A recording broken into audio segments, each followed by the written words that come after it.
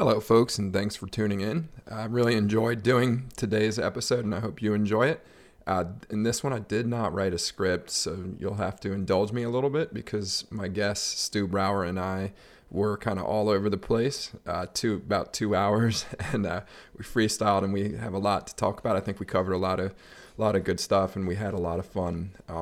In Stu's case, he was my first guest and also my first repeat guest, so I'm really excited and hope you enjoy this one. Thank you.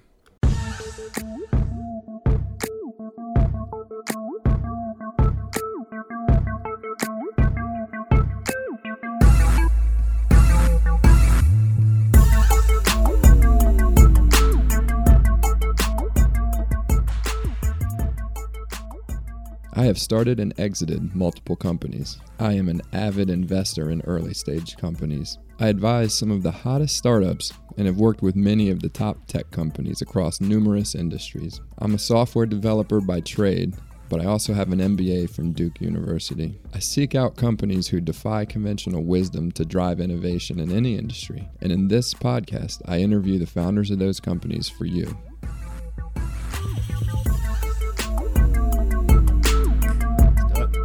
Stu Brauer, you sexy man. How's it going? It's going good, buddy. It's going good. Good to see you again, Stu. Absolutely. So, I appreciate you coming in. This is a first of many things, and since you were my first guest, I thought it would only be appropriate to try a few new experiments. So thank you for that, brother. I love it. This is much better than doing it in my office. Yeah, this is such a much better setup. We got beer, we've got bourbon. Yeah. That's damn good whiskey, isn't it? Yeah. This is. I actually have not even sipped it yet, but I'm going to right now.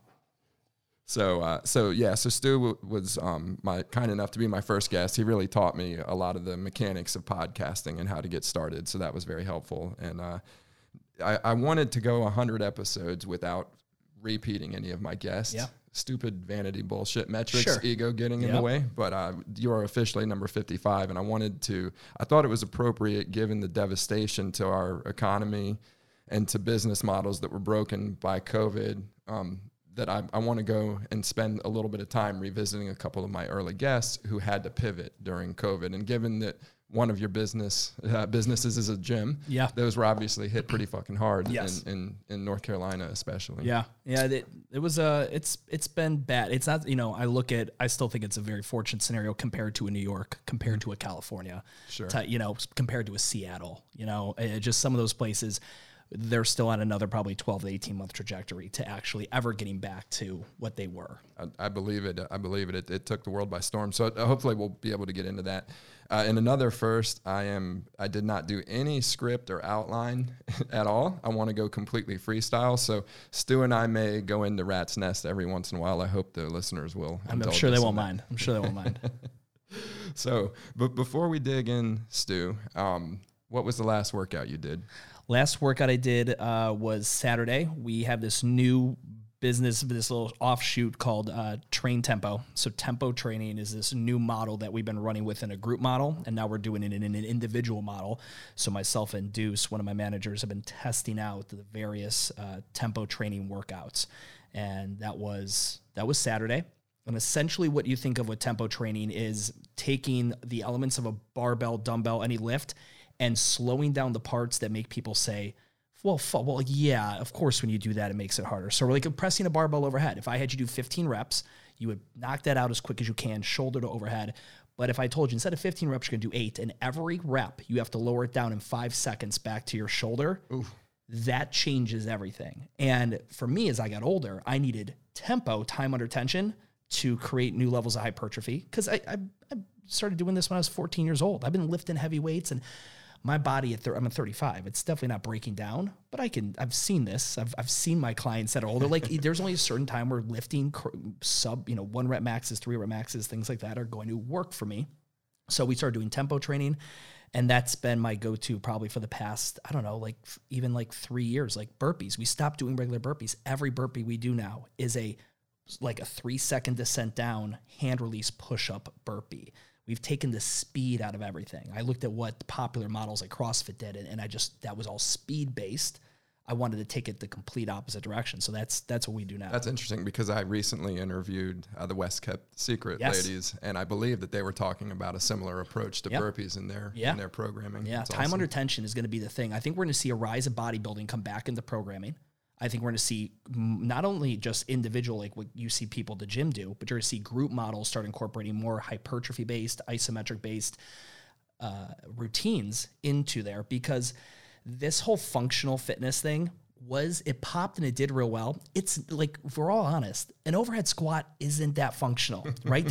Butterfly pull-ups are not functional. There are certain things that are just actually not functional. So now that the sex appeal of functional is over, I think it's kind of getting back to getting more done in less time. I just want to look good naked, and I want to do it in as little time as possible. Give me those two things, and I will pay money for it. Yeah, minimum effective dose in general is something that I'm fascinated with, and in workouts in particular. For me, I used to subscribe to minimum effective dose in my workouts, and I still do to a certain extent, but there are times where I just enjoy doing the workout, Sure. and I want to go a little bit further, and I think the key is just to not go so much further that you injure yourself. Correct. But I'd be curious even for someone like you, because you're a masochist when it comes to training. You put yourself in an uncomfortable position, like many successful people do. They find comfort in that area of uncomfortable.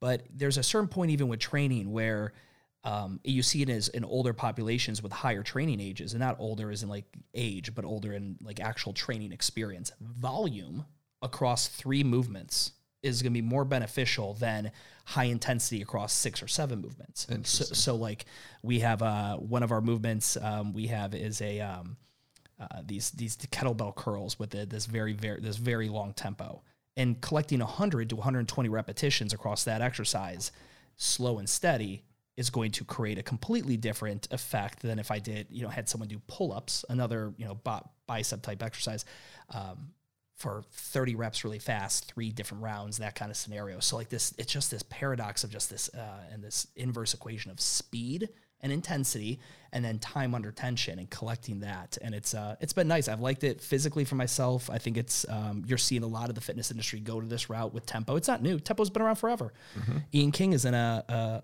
strength and conditioning coach out of Australia. He was the one that, came up the science, 3 seconds a rep.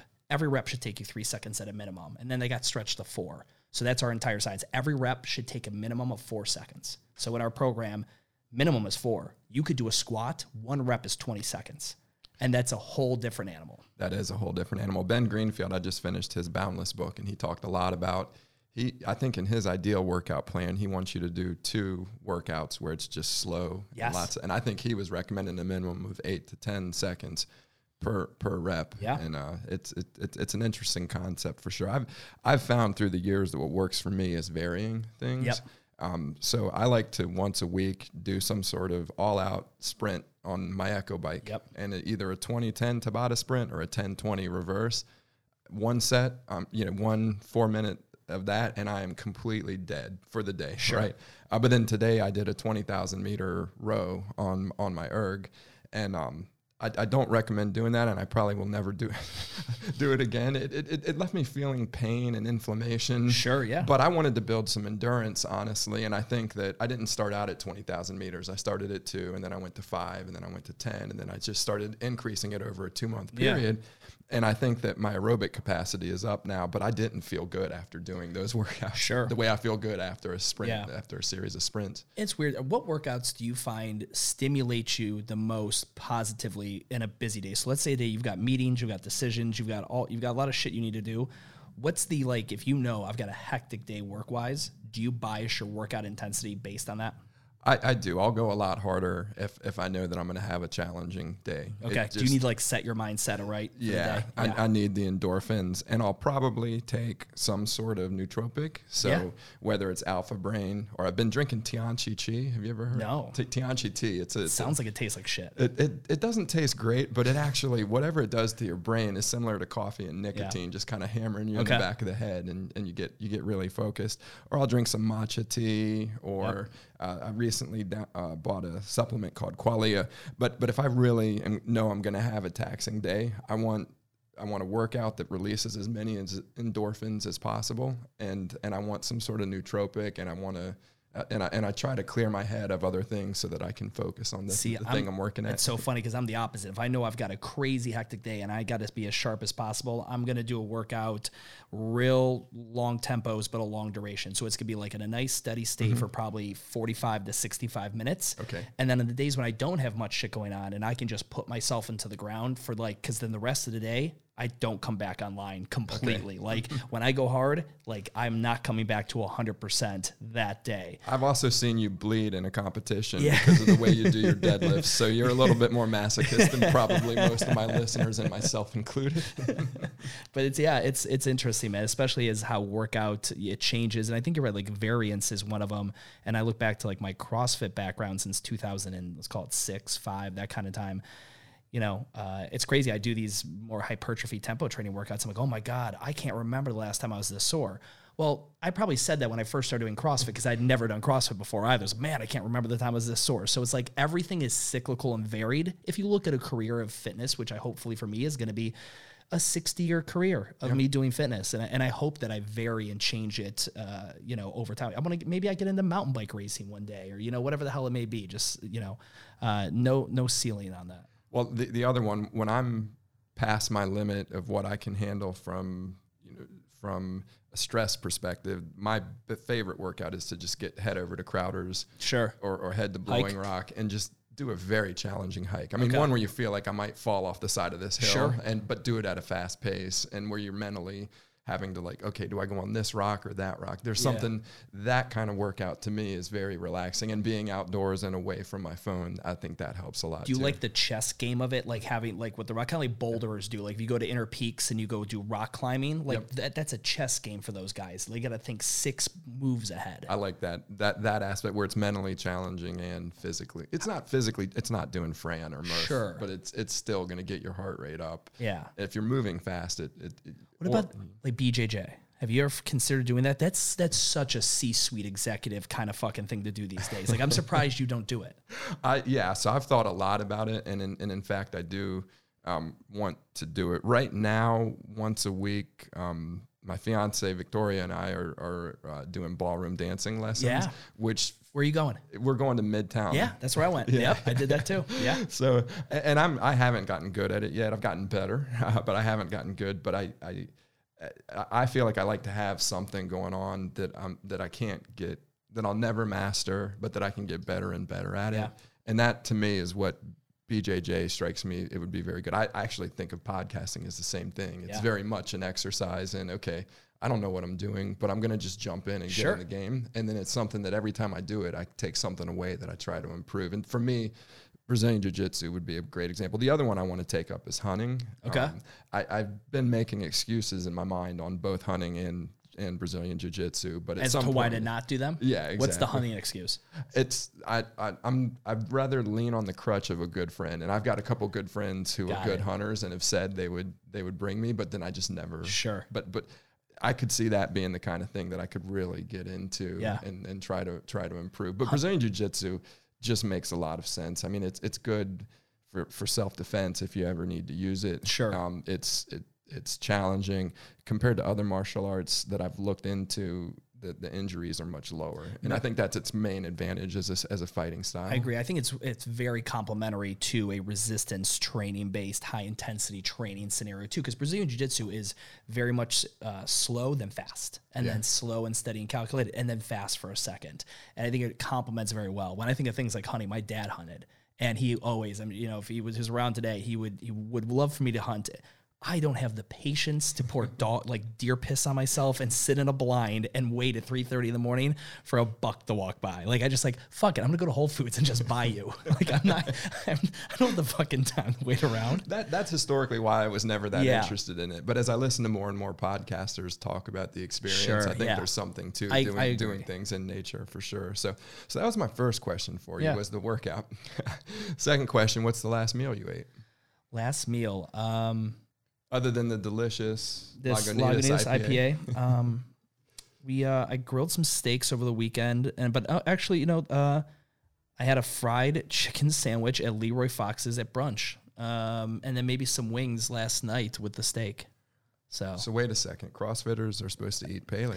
You know, it's one of these things. I've never prescribed. I've always prescribed to a typical diet that would probably always leaned low carb, just because I personally my body handles carbs well. I'm an ectomorph by nature. I can carry a bunch of that. Just never have like mentally performed well. Like that carb hangover everyone talks about, where it's not as much like I feel fat. I feel like foggy. Yeah. I feel like, you know, if I came off This is when you eat high carb or when you eat low carb? When if I go high carb, I'll feel a little foggier. Yeah. But again, high carb for me is I could have 400, 500 grams of carbohydrates, and that's not going to do much to me, you know. But if I crush a Chipotle burrito, double wrapped with a tortilla, extra white rice, and then later on that night, you know, bang out a pint of ice cream, like I'm going to wake up the next day feeling like there's an elephant sitting on my head. Okay. Yeah. So the fried chicken sandwich, last meal, awesome. Yeah, it wasn't bad. And I never, you know what? I had my first fried chicken ever last year. I've never eaten fried chicken before. Like being from Cleveland, Ohio, that's not a fucking thing. Uh-huh. But we did. And so I've got a podcast for the gym. And one of the members of the gym heard Stu's never eaten fried chicken. So I took my Zoom, my H6, and we had 3 of us. I drove. One of my managers, Deuce, is riding shotgun. And then we had one of our members from New York in the back. And I had the headsets on all 3 of us. And we'd go to Chick-fil-A, Bojangles, and Popeyes, back to back to back. We go through the drive-thru. We each order chicken sandwiches. We eat them on our way to the next one. We literally eat 3 chicken sandwiches each within an hour, and then we voted on the best one. And that was my first time having fried chicken, was last year in 2019. Well, so there's 2 recommendations you got to try. You got to go to Bossy Beulah's. It's attached to Noble Smoke. Okay. It's if you keep walking down past the bar that's out back, there's a little shop, great fried chicken sandwich. It's another Jim Noble restaurant. Yeah. And everything he does is golden. But you got to try Price's Chicken Coop. Now, everyone tells me that. I'm like, I'm not waiting in that fucking line with everyone else to pay cash at this place. Like, I'm not a big... Oh, yeah, and you give them a $20 bill, and they run the highlighter over to make sure it's not fake. Yeah. That's so funny. That's one of my favorites. When I'm not big on... I know... At least back when you were schooling me on nutrition, you were big on cheat days. And I'm not personally. I probably do 2 or 3 cheat days a year. Is this more your vice, like booze? This is my vice, yeah, for sure. But Price's is one of those that I will. That's your go-to. That's a go-to. Or if I'm in New York and I get a slice of Brooklyn pizza. Okay. I'm going to enjoy my cheat days. Sure. So I highly recommend Price's. I'd be happy to go with We'll go. We'll do it up. So last question before we dig into all the fun stuff that I want to talk about with you. What's the last podcast you listened to? I listened to last podcast. Actually, it was a Joe Rogan one. One of my favorite comedians I learned on his show, Tim Dillon. He's become quickly hilarious. Best Twitter account in America. He's amazing. His Clubhouse. So I'm on Clubhouse as well. Mm-hmm. Been learning a lot more about that app and how I can integrate it into work and business and all that. And he gets on Clubhouse every night. He's on there for like 4 to 5 hours, just tearing rooms up. It's hysterical. It's like great sketch comedy. And I'm such a huge fan of stand-up comedians. Like, so much of my influence in life comes from the George Carlins, the Pryors, the Murphys, you know, all these guys. But anyway, he's been one of my new favorites I found via the Joe Rogan podcast. So anytime he's on Rogan, I will listen to that. Yeah, and I love Dylan for sure. Cool. Well, we got through the really important stuff. Yeah. So for the listeners who can't tell, you know, you may not want to play this one around your kids. You're going to hear the F word a lot. It's not necessarily going to be the fitness word. No. Also, for those watching on YouTube, Stu has much better posture than I do, and so I'm already self-conscious and trying to like pull my shoulders upright. Retract those scapulas. So, well, again, I appreciate you coming on again, Stu. I wanted to start to dig into. Maybe you could walk me through as you started to see the pandemic unfolding, and just to set it up for folks, you own a successful gym. You had moved away from the CrossFit brand. You moved to a new location, and you created a beautiful gym. And you were, I think in the back of your mind, you knew you wanted to create a concept that you could franchise. Correct. I don't know if you articulated that to everybody on day one, but it's become clear in conversations that was the goal. So you're already having to retool the business because you've kind of switched gears in terms of the demographic that you're going after. You're in a new location. You've dropped the CrossFit name. And I think you had already started to rebuild your membership, and you were getting back to a good place profitability-wise. You have a couple other businesses going alongside this that we're going to talk a lot about, but maybe just walk me through the oh shit moment when you realize this is real and what it really, I want to hear how it unfolded. Sure. So as you mentioned, we moved into that facility April 1st, 2017, and the rebranding, you know, there was a bloodbath, as I call it, of amazing humans that were looking for CrossFit, and we were no longer offering that. So you had to kind of churn through those. And there's also the lag time of introducing a new brand name to the market, especially one that's not clear, UrbanMvmnt, and take all the vowels out of movement. People would come in and thought we were a brewery. They thought we were Urban Outfitters. So from a brand perspective, you can either be super clear and your marketing is easy, or you can be super clever and cute and whatever, and you have to really explain through your marketing and storytelling. So it probably took us right until about 2020. I mean, we had our best, our beginning of 2020, we killed it. It was our best quarter, beginning of the Q1 we had ever had since we rebranded. And then COVID. Now, me, like everybody else, I'm naively optimistic. If I'm hammered drunk driving and I get pulled over by a cop, I'm like, nah, we're going to be fine, right? Like, that's not that that's an occurrence, but just as an example, right? Hypothetically speaking. But I'm always not like ignorantly optimistic. So we go ahead and I'm like, this is going to be a 2-week, 3-week, 4-week, 5-week, 6-week, and it just continues and continues. Luckily enough, I really got into video production and content production with the other company. And so us pivoting to creating on-demand workouts, amazing, high definition, 4K, digital timers. We pivoted to that so quick. We lost less than 3 to 4% of membership base throughout COVID. Wow. When we opened back up in July, which was earlier than what the state allowed us, but we jumped the gun a little bit, as many people in the fitness industry in Charlotte did. Our June, July, August, September, best sales months we've ever had since the rebrand. And then right now we're kind of in a lull in Charlotte. It's typically, December, January, February, halfway through March is pretty weak. And then St. Patrick's Day, we pick back up. But yeah, no, it was tough. I will say we had it easier than everybody else because we were able to pivot quickly with the on-demand thing. I was able to rent out the equipment quickly to everybody. We kept every single person's full membership dues coming in minus maybe 3% during the pandemic. Wow, that's great. Yeah, I interviewed a lady named Lauren Maccabee who she created a style of yoga called Chakti yoga, which they call it booty yoga. No, yeah. I've hosted that. I've let her. They've rented out the facility. It's insane. Well, it's like her old facility, she had signed a long-term lease finally. 52 people was the cap. Mm-hmm. And she felt bad. She talked about it on the podcast. I just felt bad turning people away, but I'm physically limited to 52 people.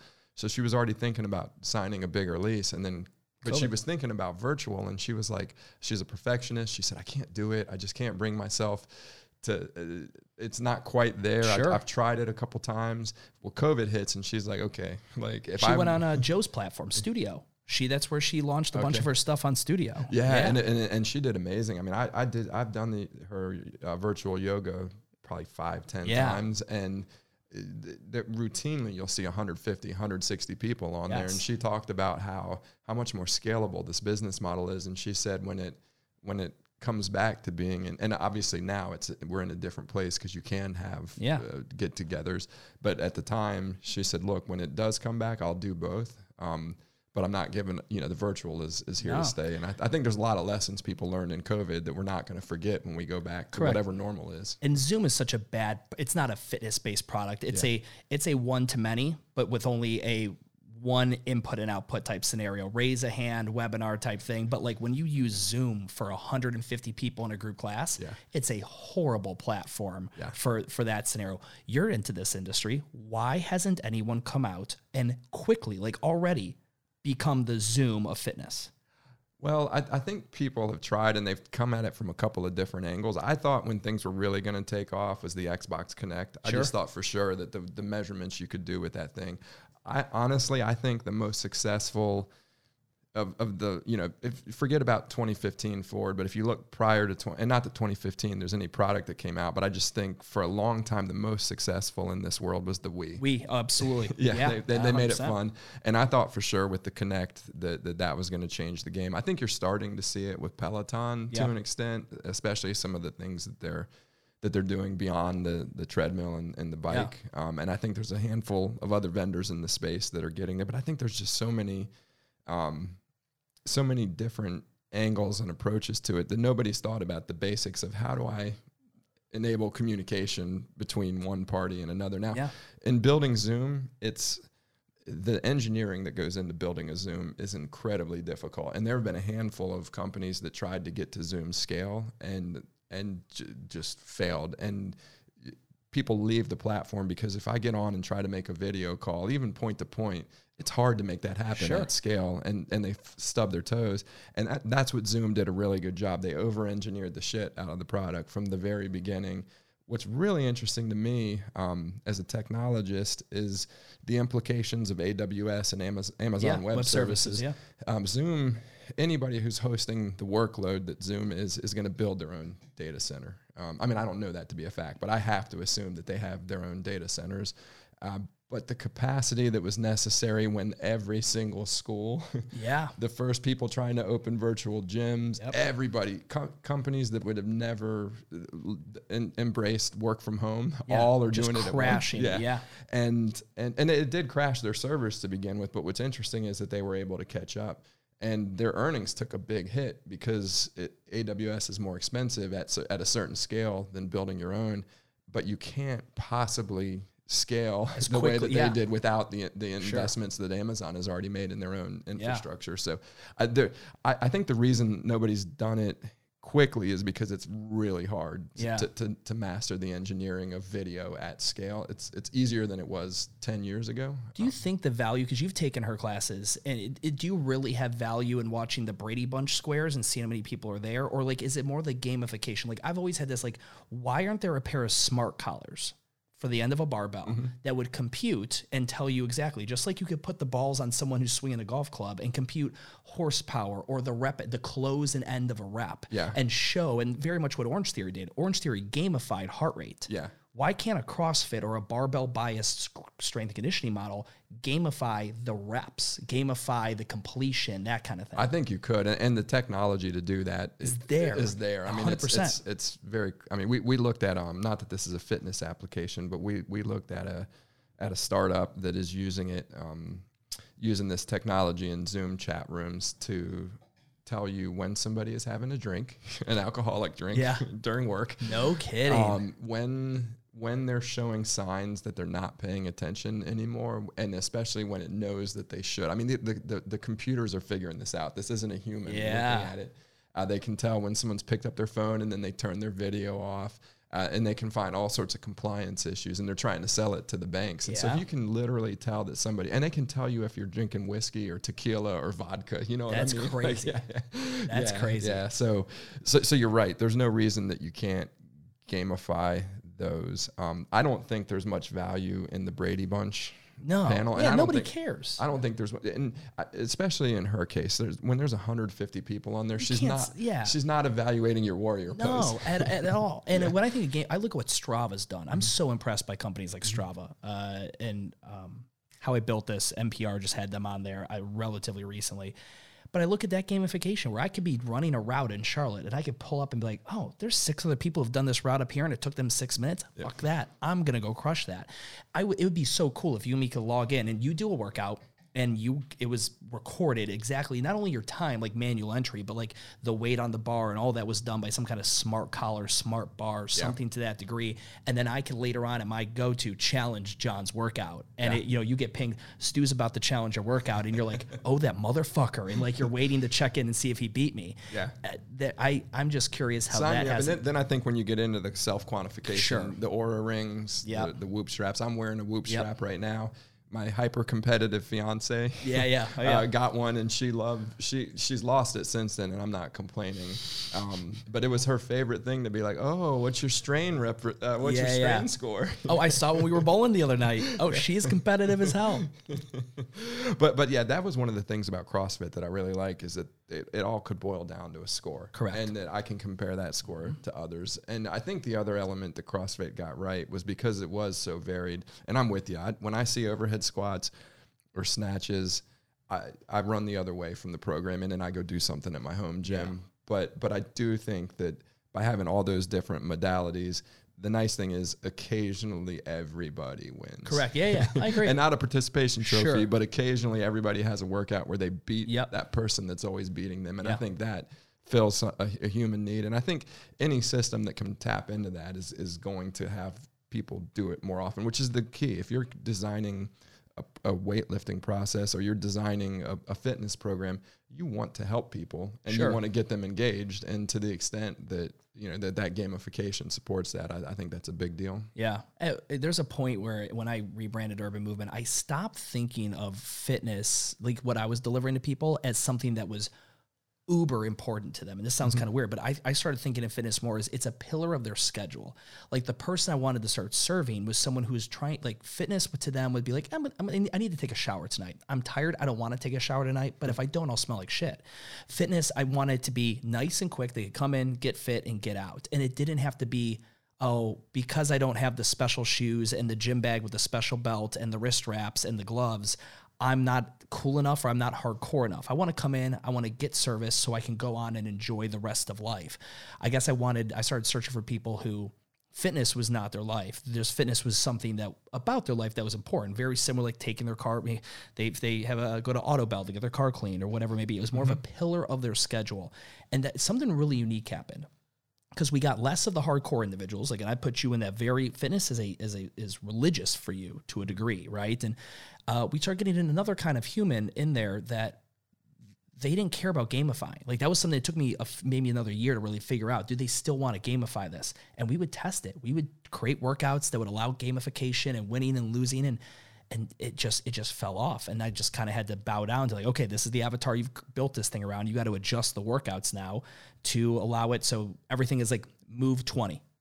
Everyone starts and stops at the same time. There is no winner or loser kind of scenario, right? Yeah. Like you just have to start changing those. And it was difficult for me to come from what I came from with CrossFit, but it was also nice not having, you remember, I used to have people show up during the open crying after a workout because some girl in Idaho beat her in a CrossFit workout, like that she heard about or whatever, or like my snatch isn't good enough compared to someone else. And I was just like, the gamification as a business owner can be very taxing. I think it can certainly be overdone. And you were one of the first gyms to start going away from RX, which is a very different mindset, I think, than the RX mindset. Yeah, prescribing a weight, because it's so silly. Like to think about it, like, are you really gonna have a class of 27 people and prescribe a weight for a male and a female? Like there's so many variations. The RX weight for guys is 135, but you've got kind of that bum shoulder, so we actually should probably make it 115 for you, and you're strong as fuck, so it should be 165. And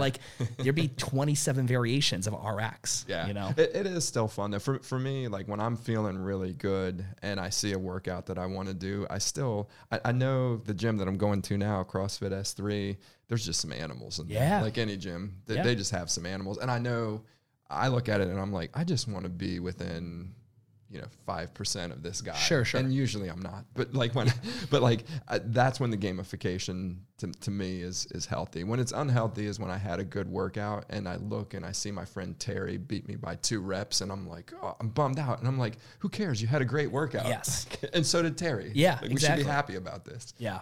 And like you'd go home and you'd be more thinking about your workout than like that, the thing at work that's due or that you did well at, or your kid is super excited because they got, the leading role in the play. You're like, yeah, daddy's busy. He's pissed off about his deadlift PR. So you mentioned that you're kind of, I'll call it in the state of denial in a bit. You talked about being optimistic. It's going to turn around in 4 weeks, 6 weeks.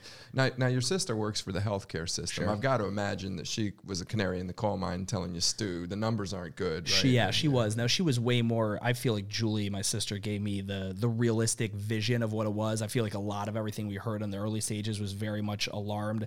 And my sister would let me know, hey, it's actually right now, it's not that bad. And then she'd be like, no, it's horrible. So she was a great barometer for me there. But ultimately, at the end of the day, whether the hospitals are full or they were not, you're playing the PR game of like, do you deviate from the rules and you pull like an Ian Smith up in at the Attilas gym up in New Jersey that's just Governor Murphy's barricading the walls and the governor's sending in the troops, and like, do you go that route or do you play it smart.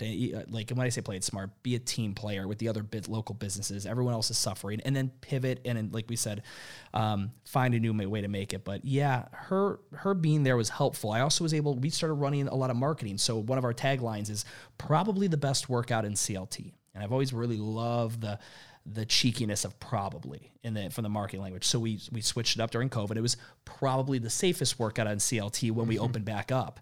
But I had to like run all of our marketing game plan past my sister. I'm like, am I stepping in any areas where I'm going to get called out by like some registered nurse or someone because I'm saying we have an open air concept because we have 30-foot ceilings and fans in the bay doors and it mimics outdoor airflow? Like, where am I overstepping here in my marketing? So yeah, no, she was very instrumental. That's interesting. I've told people with CrossFit, and I want to talk specifically about your format, but CrossFit, to me, compared to a 24-hour fitness or Lifetime Fitness, is tailor-made to a pandemic, right? Because you're throwing barbells around, you're flopping around, doing shitty butterfly pull-ups, and you're getting nowhere near one another because you're going to hurt each other. Sure, yeah. You have your equipment is dedicated to you. They make you wipe it down. Some of it's universal. The ergometers, the pull-up bars, the rate. Like there are some things that are going to be universally shared kind of scenario. But they're not shared in the same workout. They're shared usually across workout. You're right. Correct. If you've got heats, you're probably sharing within the workout. But which stresses the financial model. Because now is it really necessary if you have a class of 25? Do you really want to have a 64-foot pull-up rig that accommodates 25 people? And now you're talking like, well, that's why CrossFit gyms have 10,000 square foot warehouses. Guess what?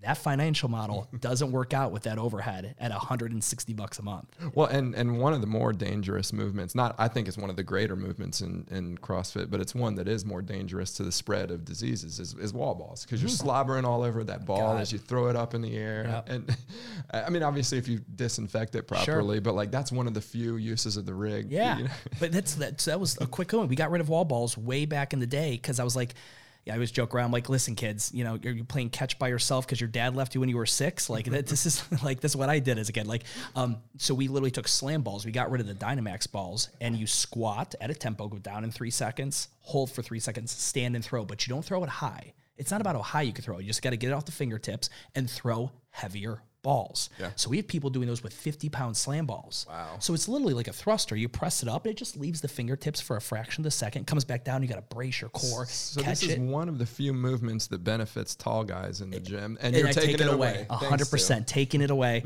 But like it was something like his wall balls too. The thing too, people have to move to a wall, and that's what is not pandemic proof. If you have a CrossFit class where people are constantly traveling to different sections of the building without legit traffic patterns and flow, that's a problem. That's why we switched everything to in place. You do not leave that square that we created. And this is pre-COVID. This is just part of the model. You don't leave that square unless you're going to an erg. And you have a dedicated erg only for you for 50% of the workout. Then they get wiped down and it goes to somebody else. So, and when Stu's saying erg, he means an electronic rower. Yeah, I mean, so an ergometer is something that measures power. So a treadmill measures a bunch of things, but a modalist treadmill is an ergometer. It measures the power. So when you say erg, it could be a bike erg, a ski erg, 100%. Any kind of ergometer in which the primary measure, you could see wattage essentially. Okay. Yeah, but yeah, that's you mentioned the wall balls. That's a perfect example of a cesspool of bacteria. It is, but and there's some people that don't give a shit. Yeah, they don't care. Right, and there's some people who be hypersensitive to it. And there's some science behind being exposed to germs makes you more resilient. 100%. So but I think you're right. It's like anything. And I would see this in some of the gyms I've joined through the years, where like you would see usually it's women who are a little more cautious and thinking about that thing because they've got kids that they don't want to get sick, and they already are exposed to all sorts of illnesses from the kids. But you'll see them religiously wiping those things down. And I'm more of the type like I would just get up there, throw it, and don't care. And we've got a lot of that. And then you have to install policies and procedures now that are more of a PR play than they are anything else. We're currently still doing things that I think are ridiculous. We are wiping down those ergs after every time you use them. I've got a staff member that's going and doing that, which we all know now, COVID is not based on surface-based. It's not surface-based. We didn't know that in the beginning,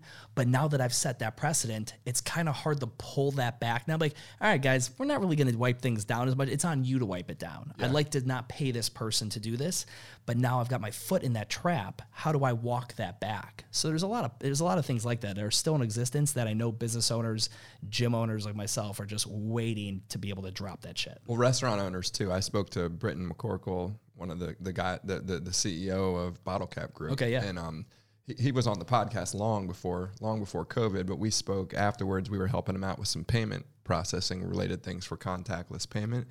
And he said, look, people don't realize it. Restaurants already have to disinfect the shit out of everything. He's like, our job during COVID is to just make those things that we do more visible. Yes, 100%. How do we let people know what we're already doing? What do you think about QR? Like, do you think this was the greatest thing for the QR code? The QR code was just on its way out from a marketing play, and now it's just like, oh my God, why not? In America, it's on its way out. It's actually a very accepted form of payment in Europe. No kidding. Yeah. But payments in general in Europe are 10 years ahead of America. Yeah. They've had contactless for a long time. Yeah, Apple Pay and all that, Yeah. And but yeah, I mean, I think in America, it really made people think about contactless payment. I think there's a lot of things that COVID forced people to think about that they already were kind of thinking about. Just 5 years behind but had to speed up. I think hopefully people think about their health, because at the end of the day, let's be honest, the people who are the most scared of COVID are the ones who are already the least healthy. There's all sorts of comorbidity factors that amplify things. It's people who aren't supplementing properly. Yep. They're not eating properly. They're not exercising properly. Hopefully that's one of the takeaways, but I that one I'm less optimistic about. Sure. But I do think payments and retail practices in general, and what can really, and for me, business travel is a huge one. I used to travel 3 times a week. Yep. Every week, like clockwork. And it's so unhealthy. There's so many reasons not to get in an airplane as often as I used to. And I just thought that I had to do it. And now I'm realizing, you know what? Like, you don't really have to do that in person. No, I think you need some in person, but it doesn't need to be every meeting. Yeah. It might be the first meeting and then important meetings, but I guarantee you that I can get away with 30 flights a year instead of the 120 that I used to have. How is, for Venture, what you're doing here, how much did COVID change for you guys? For us, it didn't change a lot because we started March 1st. Okay. So you could already see the writing on the wall that it was coming. One thing that it did change for us that was really interesting was our first acquisition was a company out of Raleigh called Tave. And really good technology. The founding team had already left. The next generation of the team was looking to get out of the business, and the family that owned it was looking for new owners. And so we acquired the business, and we're sitting down with the existing team, and we're planning it back in, this is probably November, December of 2019. We're planning with them, and we said, we think you need to go remote. You don't need a 10,000 square foot office because there's 6 of you employees. Yeah. And they were like, no, it has to be, because everything we've built system-wise is based on us being here in the office. And Tarek and I were like, we can change all of this overnight, right? But when you acquire a company, you don't want to come in guns blazing run over. And we had talked about, well, we're going to get this to, everything's going to be on the cloud, everything's going to be available remotely, and people are going to go into the office because they want to build culture, but it's going to be a much smaller office. Yeah. And there was a lot of resistance, and we weren't going to fight it. And then when COVID hit, it just made it so simple, so easy. Yep. Hey guys, we're moving to Gmail instead of hosted Exchange. Yeah. We're moving your LDAP server into the cloud. We're moving all of this stuff, and I think there are a lot of examples like that where as they say, never let a good crisis go unused. Correct. It's crises do create situations for change. They do, and they allow you to get away with the things you couldn't. I remember coaching a bunch of gym owners that, right now, guys, your customer is the most flexible they'll ever be. If there was ever a change you wanted to, maybe other than a price increase, unless you're able to directly kind of correlate that, but if you're able to, right now is the time to do it. Any policies, anything you've ever wanted to change, get it done now. You'll never have the same bandwidth to do so. And freedom, like where nobody's going to send you that annoying customer service email. Yeah. No, and I see it with a lot of the startups that I advise or have invested in. The ones that are doing the best are the ones who use COVID as an opportunity to get rid of those employees who you might not have wanted to fire otherwise. to cut costs in ways that you probably needed to, but that just seemed too painful, to go after that new business model that before you thought didn't make as much sense. Sure. But it's, I think there have been a lot of those things where the necessity of the pandemic actually creates context that allow you to make change that would have been probably a little more difficult to do. But again, we started in March, so there wasn't a huge impact, just because we hadn't built up any DNA that knew anything other than COVID. I think we're seeing now that from building a culture perspective, it's a lot harder to do that remotely. Sure. There's great things about working remotely, but it's just hard to compare what you get from a culture perspective. And we're getting ready to start instituting, hey, let's start coming back to the office in a safe way because we need to be here. Yeah, having like in real life Mondays, right? Like exactly. Everyone's back in, or 50% are back in on Monday, 50% are back in on whatever. Because you talk and have a lot of network with people in the commercial real estate industry. And so I bought that one building, and my goal is I'd love to acquire one more every 10 years. Mm-hmm. Like that would be realistically for this little real estate company that we created. But it's interesting because so many companies, Ray Crockett, right? What do you do with all your profit? You want to invest it in a hard asset. And a lot of those were commercial buildings, right? Kind of scenario.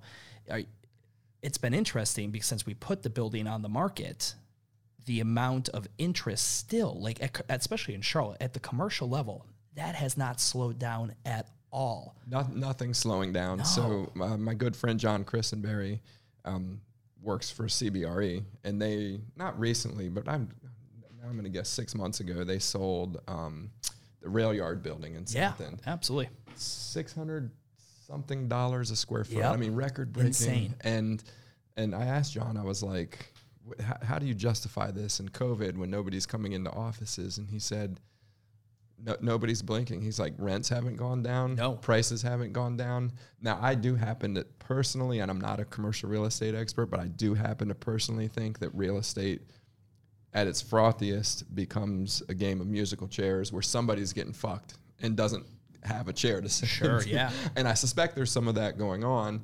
But at the end of the day, if nobody changes their rents and nobody changes what they're selling per square foot, then it doesn't change. No. I don't want to say exactly GameStop, but it's sure. Supply and demand. If supply and demand are both there and in the right balance, prices are going to stay where they are. And that seems to be happening right now. I agree. I was so impressed with some of the projects that were still marching forward. And then there's other ones that kind of got put on pause, or there's little pivots. Yep. But yeah, Charlotte's just been, and most of those, those Austin, Texas, places like that. It's crazy how much commercial development has still just marched on. Like one of the top people for the building is a music venue. Looking at my building, like a music venue, the balls on these guys. But I also think I think concerts are going to crush. We're going to party like it's 1999. It's nuts. I mean, I think it's going to be, the outdoor music venue, concerts, sporting arena, like that. Like it's going to be like live comedy. Roaring like you 20s. said, you like to go see stand-up comedy. Yeah. Comedy clubs, all that stuff. Yep. No, I agree. But what we did see was that projects got put on hold. We didn't see projects get canceled, but people said, hey, I need to do this, but I'm going to hold on to cash. I'm going to hold on to cash for right now. One of our clients is Passport here in town. Yeah. And if you think about a business that has COVID exposure, it's somebody who makes money on parking because nobody's going to work. In cities, yep. It's somebody who makes money on mass transit. Yep. So it's getting on buses, it's getting on trains. Yep. Nobody's doing that during COVID. And it's getting on, and they make money on tolls. And who's taking tolls when there's no traffic, right? Toll roads. So, but it was interesting to me to see as a vendor, and I know a couple, and a couple of the Brad and founder, Brad and Bob. And it was interesting to see because they didn't bat an eye in the sense of how they ran the business. They just tightened the hatches and said, you know what, like, let's dig in, let's take a better, worse scenario, and let's make sure we can survive the worst. And now they're back, and we're doing a bunch of work for them. They're back in growth mode, and it's very instructive to see. It's kind of like a fighter. when you see a fighter who reacts by like losing their cool and their composure and going crazy, they get their ass kicked. Yes. Versus keeping calm. Like I always tell people, you want to do your best cooking when the kitchen's on fire. Yeah, like that's when you need. Like if you can own that chaos, you're gonna get a lot further in these bad situations. You know, if there's if a shooter runs in and like everyone gets up and screams, but someone could be super calm, make the right decisions because they're not busy screaming emotionally and going through all that. How long do you think until downtown Charlotte gets back online? Ooh, that's a great question. So just for what it's worth, I took my 12-year-old son to lunch at Mellow Mushroom. Oh, okay. Uptown. Yeah, by Romare Barrington Park. Yeah, there's one near where I live in Marvin now, but I was like, do you want to go to this one or the one uptown? He's like, oh, I haven't been uptown in forever. I want to see how it's doing, you know? Mistake. Yeah. Took 20 minutes longer to get there than I thought. So they've turned the Panther Stadium into a COVID vaccine site for Atrium. When'd you go? This was Sunday morning. Sunday, yeah. I was uptown riding around on Sunday morning. It was slammed. It was insane. And then on top of that, there were, and you'll know more about this. I was halfway expecting to see you in it, but there were about 200 riders who came through on different riding devices. So it could be rollerblades, roller skates. Oh, really? One wheels. One wheel. Yeah, there's a huge one wheel club that meets every Sunday and goes through everywhere. They're in Noda and Plaza, Belmont, and Uptown and South End. This might have been that group. It's crazy. But there was people in everything. It was so cool to see. Unicycles, all kinds of crazy shit. Yeah, there were unicycles. There were people. There was a guy surfing on a bike, and he would lean down and like he had pedals on the handles. Yeah, it's crazy. I've seen those guys. They normally end up over behind the new Common Market in South End. Okay. So I'll be at Skip Town. Jess, my girlfriend's dog. We take her there like on Sundays. Oh, Maggie's on the podcast next Wednesday. Oh, is she? So, she's the shit. I was super happy when I got to interview her. But we go there probably every other week for a couple hours, and you can just see this group 40, 50, 60 of these kids deep. I say kids. Some of them are probably my age, but like it's impressive. No, it is. It's for sure. It was impressive to see. But so if I had just come into Uptown for that event, I would tell you, oh, it's back, baby. Sure. But like it's vaccination. It's not reality. I think cities like Charlotte will come back more quickly than the ones you mentioned, like LA, like New York, Chicago. When Charlotte comes back, I don't know. I don't know that it needs to. I think the banks are learning that they can work remotely in a way that they didn't think they could before, and that's a lot of the leases. That's a lot of the people. Does the city then incentivize and cut banks and downtown, let's call it like that's the 28202 area zip code? Do they start cutting them? Do you think there's going to be incentives to bring people back to the city? Because without them, there is no internal growth. And that's an interesting question. I don't know the answer if I'm being completely honest. But I do think that talking about before we talked about trends that were already underway. I think in general, I'm going to get a flack from my friends who love Uptown, but I think Uptown's day has already passed. Personally, I think it's more about South End. I think it's more about North End in a few years. I think it's about Noda. I think it's about Plaza Midwood. And so I think that already things, and that doesn't mean we can't have a thriving Uptown or downtown or central business district. Those are all different terms for this. But what I think it does mean is that we're growing as a city, and it isn't all about one place anymore. I think that all of those neighborhoods I just described are what make up Charlotte. And I've been living in South Charlotte, and there's an amazing community down there, and then there's a community in Davidson and up north as you get close to the lake. And I think that's encouraging to me. I think part of the decline of Uptown is more that a rise of the rest. Right? I would agree. Yeah. I would say even pre-pandemic. So I've always wanted to live in a city. Right, I've always wanted to live, floor to ceiling windows. And you're in South End, and you were in Cherry before that. So Cherry. Both very inner neighborhoods. Yeah. But I've always wanted to be literally in Uptown Charlotte. And the only reason I never decided to do it is because there's no livability there. The groceries, there's 2 grocery stores. There's no retail. The Whole Foods was a game changer. Correct, a game changer. But you need like 2 more options. Like when you go and look at like urban planning and design, and you look at the Bostons of the world and these places, there's 3 major factors. Charlotte's got barely any of them, minus the restaurant and entertainment. But even with the epicenter shutting down, I was super happy. It's like, okay, Take the epicenter from Epicenter ruined the nightlife in Charlotte. It did. Absolutely. Well, in Uptown Charlotte, it ruined because before you had a bunch of mom and pop bars, right? Yes. So I'm just giving the listeners the context on where you're going here. Epicenter comes in with all these giant chains, and it was fun to go see. It was fun to hang out. Live After 5 was nice, but it didn't have the soul. It wasn't even the soul, but it went all in on one thing. Like the Epicenter should have been, I feel like it should have been 5149 retail and shopping, and then that's up. There's none of that. You go to like the Mumbai Realm in Boston, you go down like these meccas of shopping. Even when you go to Vegas and you go down, through the different strips and you go to the different. Shopping is key, like, and there's none of that in Uptown, like actual Epicenter. No, and even period. Like, if you're like, hey, I want to go get a really nice blank. I don't care what blank is. You're going to South Park, or you're going to Midtown, correct? The metropolitan, area. So there was just that huge element that was missing for me, and I was like, as badly as I want to live, smaller brands like South End and Noda just ate away at the coolness level, the popularity of the livability in South End is unmatched. It's probably one of the top 30 in the country, like walkability score, livability score, all that. Yeah, until recently, I lived in Plaza Midwood, and I would say the same thing. Like you can go buy $300 designer Nike sneakers and wait in line for two days if you want. Black sheep, exactly. Yeah.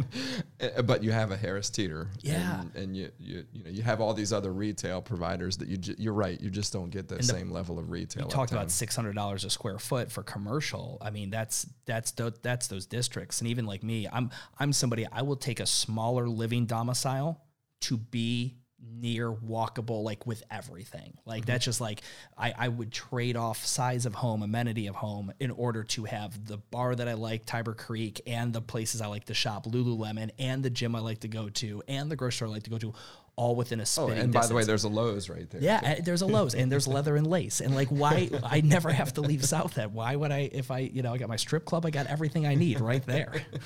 Well, and there used to be a great gym in CrossFit South End. Used to be. Pour one out for them. Pour one out. So how is it for you? I mentioned CrossFit South End, which is your old gym, which is where I met you. How is it for you to see the success that people have had coming out of your gym, whether it be coaching careers? The head coach at my gym, CrossFit S3, is Matt Brauer. Blanton. Matt Blanton, sorry. Great kid. Great kid. He's not a kid, he's an adult. I don't know why I do that. He still feels like a kid to me, but and then CrossFit Sergo is a former student Richards, of yours, and then Eric McCoy, who had obvious success with Stacks. Like, how does that feel to you? In a way, these guys are competing with you, but in a way, it's got to be some validation for what you're doing. I've always had like great relationships. So I have a very good relationship, especially now with like the metabolic guys. I just literally walk them through setting up their podcast and getting them going. And they are a direct competitor in what I call the white space. There's CrossFit on one side. There's high cardio level boutique fitness on the other. Myself and metabolic own the white space. And, but no, It's really cool. It's because everybody moves on at some point, and it's cool to spawn those things off. And then simultaneously, though, it's also cool to see yourself evolve as well. Like you meant, like we re-evolved this into it ended up being a license model because we couldn't franchise. I didn't feel like we could franchise during the pandemic at the price point we would have needed to. But we spawned it off into a license, and now there'll be, I might be able to take my daughter up to Chicago to go shopping, and we could stop in at an UrbanMvmnt, and I'd be like, hey, Daddy doesn't own that, but he created that, and that would be a really cool moment. So it's the evolution of everything, and unfortunately, I think there's too many people in small business America that have a scarcity mindset versus this abundance mindset. So when someone spins off and makes... they copied me, and they took 2 of my coaches, and 3 members left and went and opened up a competing business. Like, that's just what happens. Like, did you not read your pamphlet on Career Day as an entrepreneur? Like, did you not realize that that's what it's going to happen forever and ever? Original ideas and IP protection is not a real thing. Yeah. So, no. That's one of the reasons I'm not completely entirely opposed, but I'm kind of opposed to the idea of... non-compete, so you're not allowed to work on anything outside of work, because that's part of your legacy is the amount of people that are inspired by what you taught them, and then they go off and they do it for sure. And I think that if you get too tight on non-compete and you need to disclose to me what you're working on, you lose that. Now, that's not to say that those don't have a place and a reason. Correct. But for sure that is what one of my oppositions to those. So, no, that's really cool. You mentioned the licensing and the franchising. Can you maybe speak a little bit to what you mean by that and what your progress is on doing this? Yeah, so early on you mentioned, I got away from the CrossFit thing. You can't really expand that because that's a license model. I was licensing the brand name CrossFit, and they make it very difficult to go ahead and expand your empire with with their current model. So, and plus there was a bunch of things I didn't like about the model. I wanted to change. It was too big, which at that point, it's kind of like pizza. You say, hey, let's get a pizza. Everybody has a different idea in their head as to what good pizza is. But if you talk to someone from Chicago, deep dish, and someone versus New York, thin crust, folded up. Pizza is held in your hands, Stu. Okay. Listen, I'm totally on board with it. It's not eaten with a spoon. I'm totally on board with it, but you have two different people that are going to have completely different ideas over the same thing, right? So I believe in there's no new ingredients, just different recipes. And in fitness, okay? So I just wanted to come up with a different recipe, and I wanted it to be expandable, not by my own. I do not want to open more gyms. I want to do the real estate thing and the consulting thing and the content thing. So this doing a license model was a pandemic move because we were looking at franchising. But however... And what's the difference between franchising and licensing? Franchising is much more expensive. You got to go through and get your franchise disclosure documents handled up. I mean, you're going to drop $100,000 at a minimum to go through this process.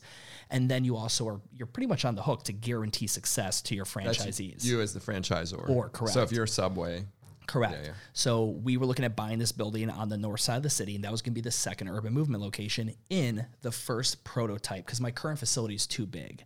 I've got what I tell people, I bought a building for real estate and I put a gym in there. It's not a good building for a gym. It's truly not.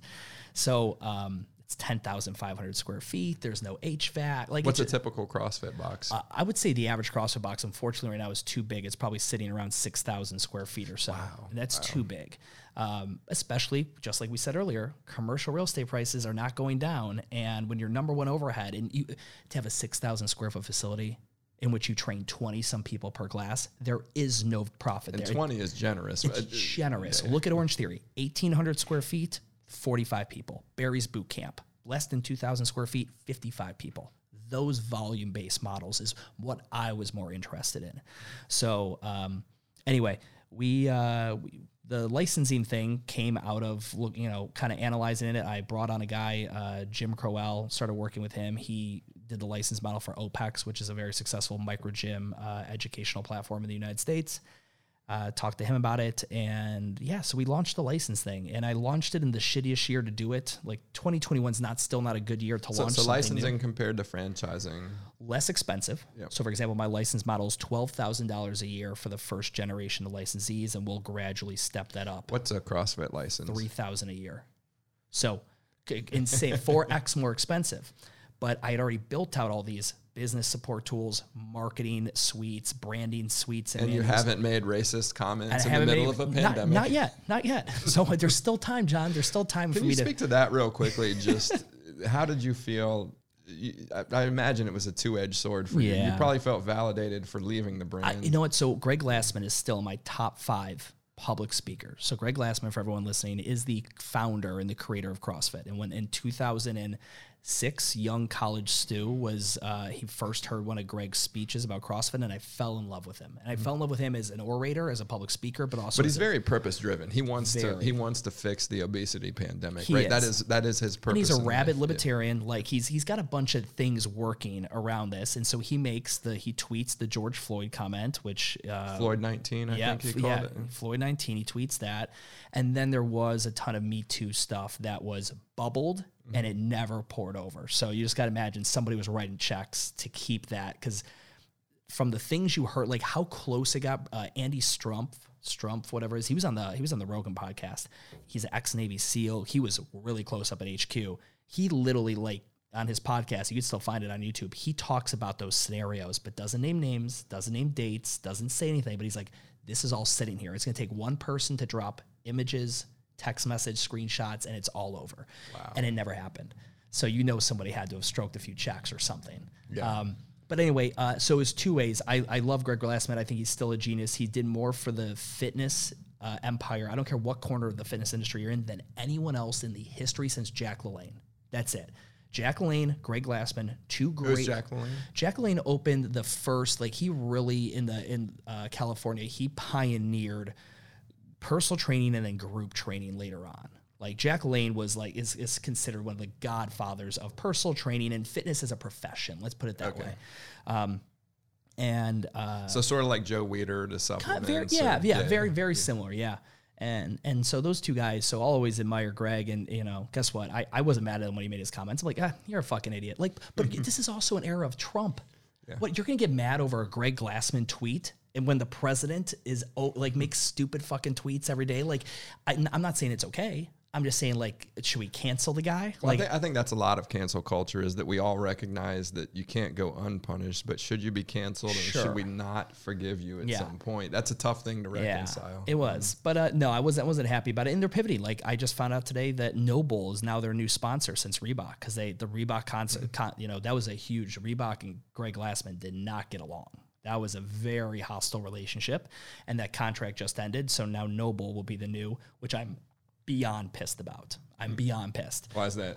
I buy Nobles 4 pairs at a time. Okay. I love Nobles because they weren't the CrossFit shoe. I love them because I could wear them out, and they weren't like, oh, there's like probably another Kool-Aid drinking fucking CrossFitter. And here I am trying to create this unique brand. I couldn't be wearing Reebok Nanos around or Nike Metcons. Those are CrossFit shoes. So I have 25 pairs of Metcons. Exactly. But I have 1 pair of Nobles, and they're pink, and I love them. You? Because I get so much shit, but it's always the shit about them being pink. And I'm like, but they're also completely built differently. Dude, I love, because I normally work out. I love high tops. I wear high tops all the time. And this was the first fitness trainer high top I've ever found that I liked. And then I find out today that Noble is the official sponsor of the CrossFit Games, and I just wanted to punch a baby. I was so pissed. Stu doesn't mean literally punch a baby. I literally might have. I went right in its infant throat. So all of this is happening at once. I want you to talk a little bit about what the fuck GymTalk, or WTF GymTalk. Yeah. And because that, as I understand it, that's become probably the most successful part of your business. Yeah. So WTF GymTalk was an idea of, I really consider myself kind of this little American story of building a CrossFit. I started, broke and out of the back of my out of my truck in a park, and then I had to sleep in the gym because I couldn't afford an apartment in the gym, and then we grew it. And, because of license model of CrossFit, we don't get everyone else's numbers, but I've got to bet we were probably in 2010 the smallest CrossFit gym in Charlotte, North Carolina. And by 2013, again, I don't have anyone else's financials. We were sitting at we did $500,000 at like around 26% margin, which is, if you get close to 30% in the fitness industry, you're killing it. Especially with the overhead and all that. And I was really proud of that business. And I'm a guy that I like being on camera, I like talking, I like giving people my opinion, whether it's right or wrong. So I started making videos, and those went up under the handle of WTF GymTalk because I thought it would catch people's attention. And I just always had one of those like, what the fuck moments running a business, like every entrepreneur does. And then that became a consulting company / media handle.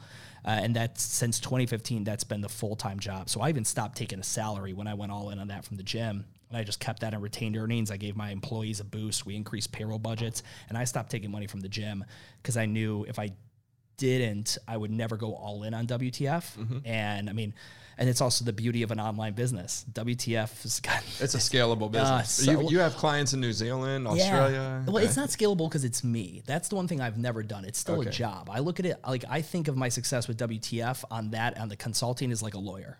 Right? It's billable hours. Like when I die, I mean more of the content is scalable. Yeah. So like Micro Gym University, we released an online school. And then I do content deals with different companies. I've done like True Coach or Fitbot and Tribe and some other companies like that. Mariana Tech, where I create content for their brand. And so, that's been the full-time thing, and the podcasting and interviewing. How many podcasts have you done? We'll come up to 500 here in the next probably in the next 2 months. And how many videos on your YouTube channel? Between YouTube and Facebook, we're talking 700 plus. Wow. Yeah. So it's that, and that's I truly fell in love with that creative outlet of making a video and getting the word out there. And, but yeah, so that's been the full-time thing where it's funny because there's zero marketing budget. I don't spend $1 on marketing. It's organic. It's bombastic. It's a niche. There's not many guys giving business advice in the micro gym industry, kind of scenario. So yeah. No, that's great. What about your burgeoning career as a wedding officiant? My wedding officiant career. Well, we'll see. We'll see how I do at yours. You know what the funniest thing about that is because public speaking was my 2020 thing. I had 10 gigs booked for public speaking out of WTF. I was super excited, and obviously all that went away. But that's like one of my favorite things to fucking do. And I think it's the part of me that wanted to maybe do stand-up comedy as a kid, but I just don't have I just don't think like I think like that, but I can never craft it and deliver a set. I couldn't put together a 7-minute bit. I have to disagree with you. I think you'd be a fantastic. I mean, I think you're going to have a couple of people who are very upset with you when you embark on that career, but I think you would have a fantastic career as a stand-up comic. I think, but the public speaking thing is a lot of fun, and that's when you gave me the option, I was like, no, I think the officiant thing would be so fucking cool. Yes, I asked Stu if he would officiate my wedding. I was like, or you could be my best man, because he's that kind of friend to me. And he's like, oh, I want to be the fucking officiant. Well, I was like, best man. I'm like, that sounds like a lot of partying with SP. I don't know how. I mean, I can barely hang the partying that we do now. But it's like, I was like, officially, like that would be fucking. I didn't know anything about. Your fiance's guest list is going to be pretty A-list. Yeah. Like she's selling homes to some legit people. I remember after we sat down and met after that first one, I went back, I was like, well, fuck me. Like now this has got to be really good. This isn't just a bunch of our CrossFit buddies and like Eric and shit hanging out. Notice that Stu doesn't feel any compulsion because of my friendship with him. No, not at all. Now it's just the pressure of these other humans who don't know who I am. That's the difference though. When you have an audience who doesn't know you, which is I think the best part about open mic stand-ups, which I think I've always been fascinated by. Open mic stand-ups, there is no reputation to lean on. Because if you know a guy, like if I watch Bill Burr, so Bill Burr's like one of my goats. One of my top 5 all time that I've ever seen live. Hilarious. And if he bombed, I'd be like, oh, but it's Bill Burr. Like he's done so much good work. But when you do an open mic or you go and you speak in front of a bunch of people who are not familiar with your work, it's different. Like when I go and give a speech at a conference for gym owners and there's 100, 200 people there, it doesn't hit for everybody. Well, it doesn't hit, but I at least can lean on like, oh, I've heard of him. He's done the thing. He taught whatever. Like you can at least lean on that reputation. So this is, our friendship would say like, this is way different because I don't have anything to lean. I'd be like, just who's the redheaded fuck SP invited? Like, who's that guy? Yeah, no, it's funny. I asked Stu to be our officiate. Well, I gave him the option of best man or officiate, and he said, "Oh man, I want to officiate it." And it was inspiring to Victoria and to me because you just attacked it with this like energy and almost an anger of like, I'm gonna do this.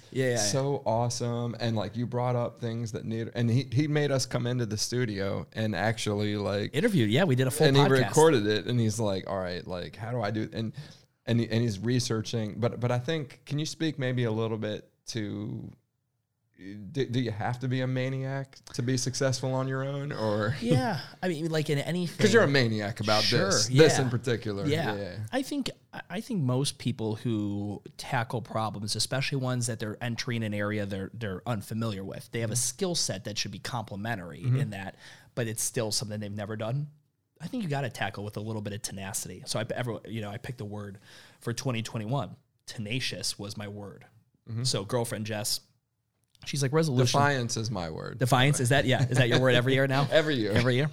She's like, listen, bitches pick resolutions. Just let's pick a word. And I'm like, all right, so this word has to embody everything. But like this word tenacity was the one. And just kind of like, if it's something I'm familiar with, I think I got a skill set that could do well there. Because if officiating was something I never public spoke. I did enjoy talking or making.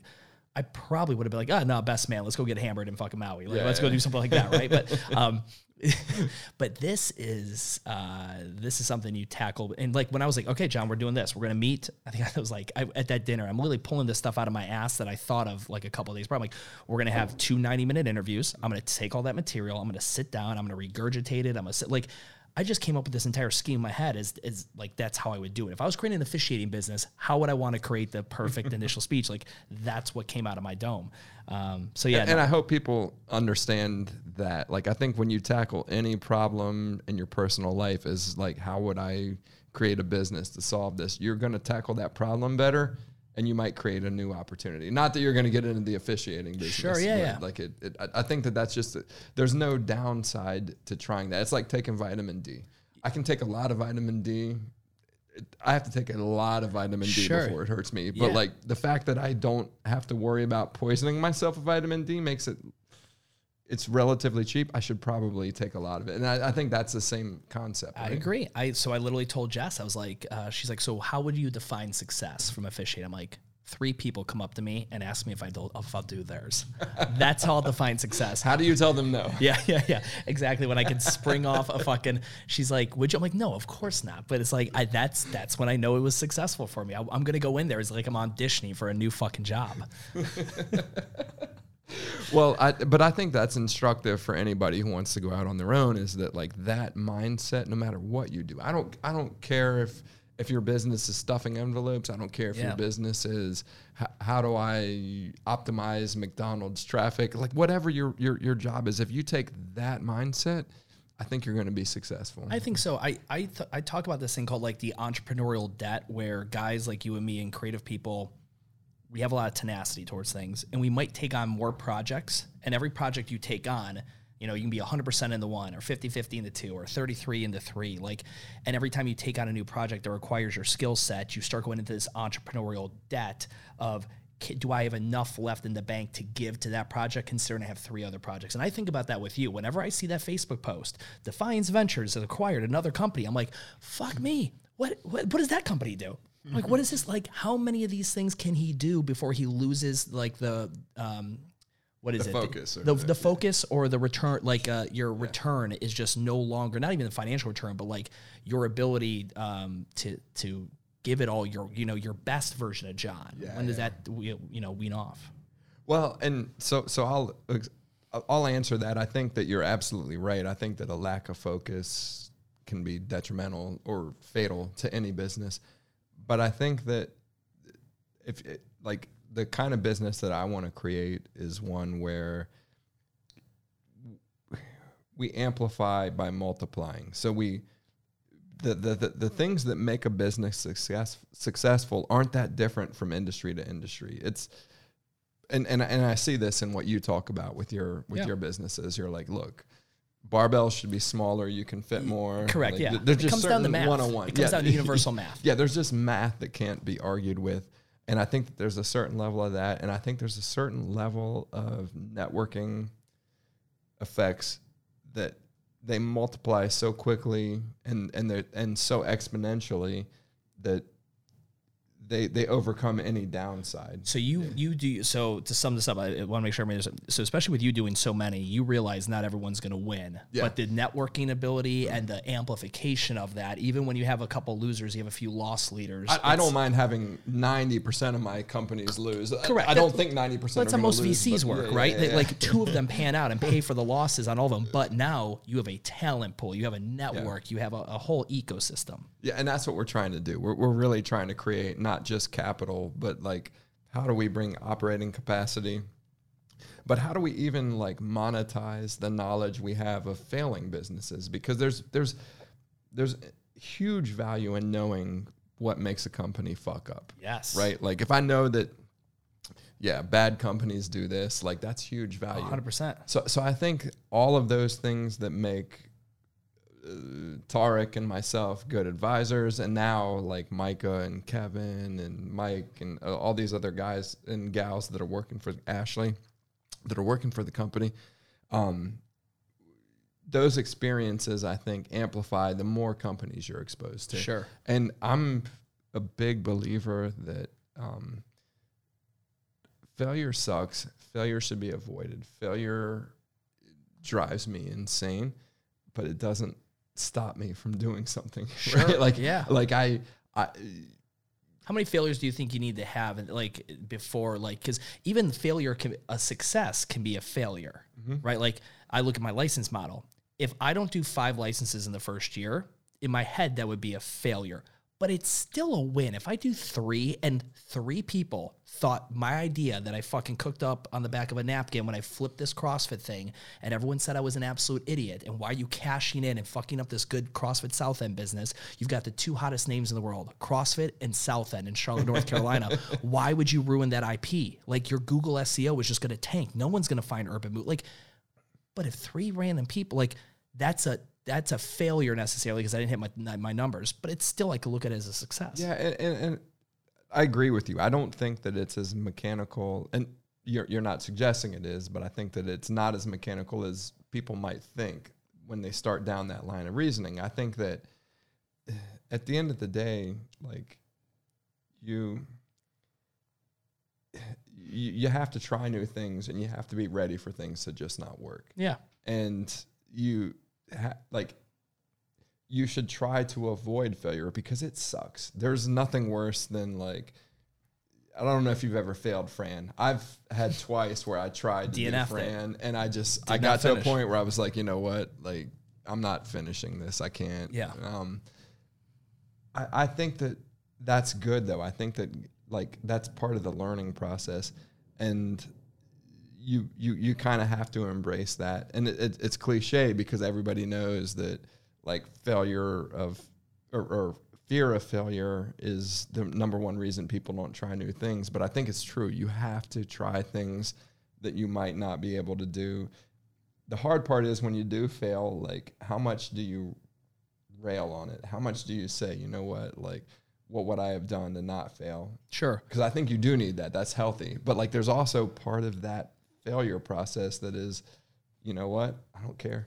I watched the Billie Eilish documentary on Apple Plus today. So Billie Eilish, she's 18 years old right now. She won like 6 Grammys when she was 17 just past year. So she's a female. She's not pop. She's like kind of this alternative thing. But I was watching her documentary. And I've been watching a lot of music documentaries. I watched Taylor Swift's documentary, the Defiant Ones, obviously, which is where your name comes from. The Defiant Ones, is my favorite one. I've watched that twice so far. Logic has one. A huge Logic fan. But anyway, I'm watching this one, and this chick was, I mean, the amount of times this chick failed in trying to get her music out there to the world, it was incredible. And then she does. I mean, she literally, she beat out Lizzo and all these other amazing artists in the 2020 Grammys. I mean, 6 of them at age 17, like best album, best this, like, but like, do you think that with failure, because if you get when you get failure early on, that's probably the hardest because you have no wins to stack it up against. Yeah. So when the win column's 0 and the fail column is 7, right? It's hard for you to be like, yeah, I fucked up again, but I did land that one good account, or I did do that one thing. I think that's the difference. Those that can go over can have a big goose egg in the win column and keep marching through the failures. Because as you get, okay, you're tenured in business now.